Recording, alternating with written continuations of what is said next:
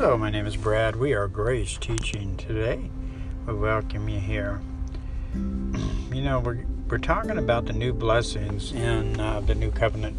This is part 3. And, we want to talk first of all about open this up with talking about idols and what they are. First of all, idols are something or someone who occupies my time. It's something I go to for meaning and purpose in life. For instance, before Christ, we might have drank alcohol. And what happens is when we get our meaning to life in that, what happens is our purpose, we find our purpose in that too. Our purpose is to drink as much as possible. And of course, in Adam, sinners, that's what sinners did. And that's what we did before Christ is sin. And so, but when we're taken out of Adam, placed in Christ, we're given a brand new identity. And now we're called and given the right to be called children of God. And so that first commandment, we know what the 10 commandments are, but if you look at the first one, it says, "Thou shalt not have any other gods before me." Now, we all broke that law, didn't we? Well, if you've ever gone to anything for peace or comfort or joy other than Jesus, you've broke that law, you see. And the scripture's telling us in James 2:10 that if we broke one law, we broke them all.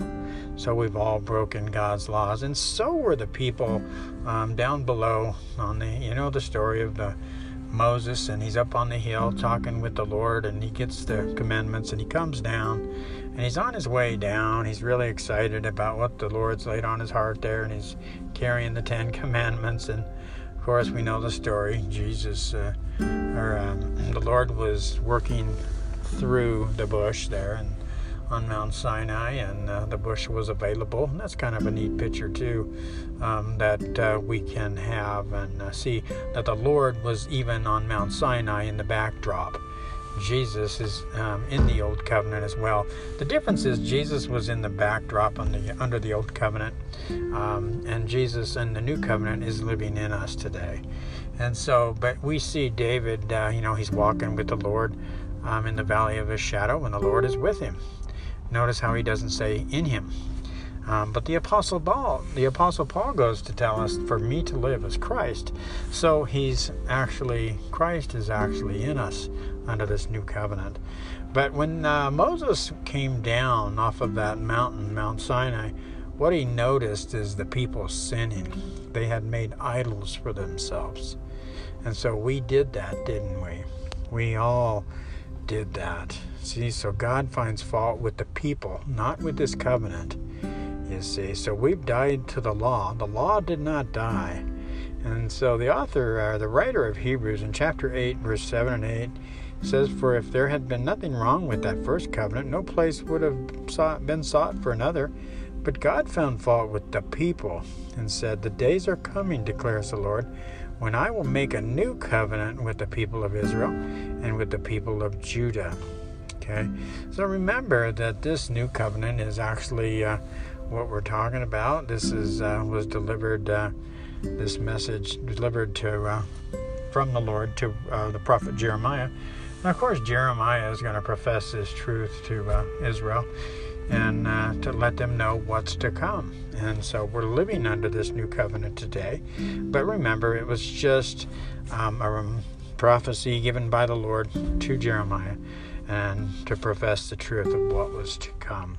Remember what the law was. The law was a mirror to show us our need for life in Christ. See, because when we're in the law room, personally speaking, I rebelled a little bit before Christ, as many of us did.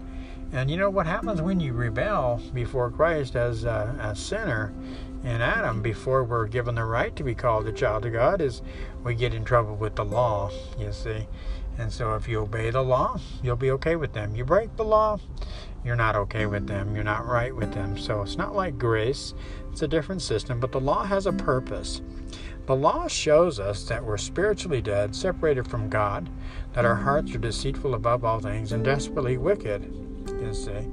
And so it shows us our true condition before Christ and our need to be born again. And so that's what the purpose of the law was. Remember, as I had a picture of walking into God's courtroom, and he had his 10 commandments behind him in this in this courtroom. And he basically says, have you broken any of these commandments? And I looked at the first one. It says, thou shalt not have any other gods before me. Basically, yeah, broke that one. And then, there's no sense going on, because if you break one, you broke them all, right? And so, so I admit it. I was like, Father, yeah, you're right, God. I broke all your laws. And Jesus comes into the courtroom and says, wait a minute. He believes in me. He is in me, and I am in him. And so, the neat thing about that is in that dream I had, or vision, or whatever it was from the Lord, that I was able to leave that courtroom with Jesus. And of course, he was going to teach me how to live as a follower of him. And so that was the neat thing. So, but yeah, he's forgiven us of our sins. We're right in him, and we're one spirit with him. We get to participate with him now in this world led by his Spirit. But remember, even when we're faithless, he remains faithful. So this is behavior. This is unbelief. Sometimes when we're sinning on occasion, what happens is our perception of God's love changes for us. It doesn't change. His love never changes, but our perception of his love changes, because that's what sin does when we allow it in now as children of God. But even in those times, and say even we sin on occasion and we're faithless, meaning we're not trusting him. We leave trusting and we go over to trying to live the Christian life, and we fall flat on our faces. Okay, the problem is, even when we do this, he remains faithful. That means he always is going to remain faithful to love us unconditionally, and this has nothing to do with our physical performance or behavior. When God our Father sees us, children of his, he says, there's nothing wrong with you. You're perfect. Nothing can separate you from my love, because you're in my Son, Jesus Christ. And so you're accepted in him as well, he says. And so that's the neat thing, to remember that. Remember, to the Father, we're always lovable because of what Jesus Christ did for us. And remember, New Covenant forgiveness was final and unconditional. It was based entirely on what Jesus Christ accomplished and did for us. So our Father's love for us will never change. Remember this new covenant, folks. The new blessings of this new covenant is not about you. That's why Jesus Christ has become the guarantee of a better covenant. He dies for us so he could give his life to us, so he could transmit his life through us. Pascal said this, the worst thing to be without is hope. And Pascal said this. He said there was a God-shaped vacuum in the heart of every human being that could not be filled by any created thing, only by God, made known through Jesus Christ. And so remember, as believers in Christ, we have this hope as an anchor, firm and secure, holds us together. Truth abides in us and will be with us forever. Did you know that? Did you know that we don't have to abide and, hold on to Jesus? I've heard a lot of grace teachers even say this. We need to cling to Jesus whenever we go to trouble, or whenever we have trouble. No. 2 John 2 says it's because truth abides in us.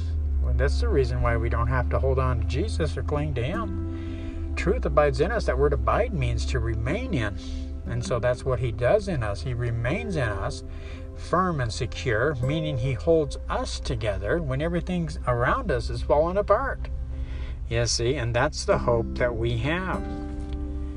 I like this quote from American poet Walt Whitman.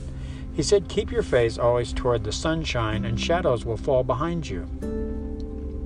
It kind of reminded me of what the writer of Hebrews said in chapter 10, verse 1, when he said the old system under the law of Moses was only a shadow, a dim preview of the good things to come, not the good things themselves.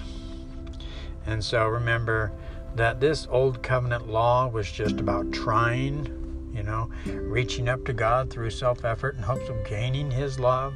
So that's not the covenant we're in anymore. It's kind of like a shadow when you're walking towards the sun and you're gazing at the sun. What you're going to notice is your shadow is behind you. And so it's behind us. It's not in our lives anymore. doesn't have any part with us. We're just, enjoying the grace of God now, and that's the symbolic figure that we have, picture of the sun, facing the sun with the shadow of the law behind us. And so, be encouraged. And this has been New Blessings of the New Covenant, Part 3. Thank you.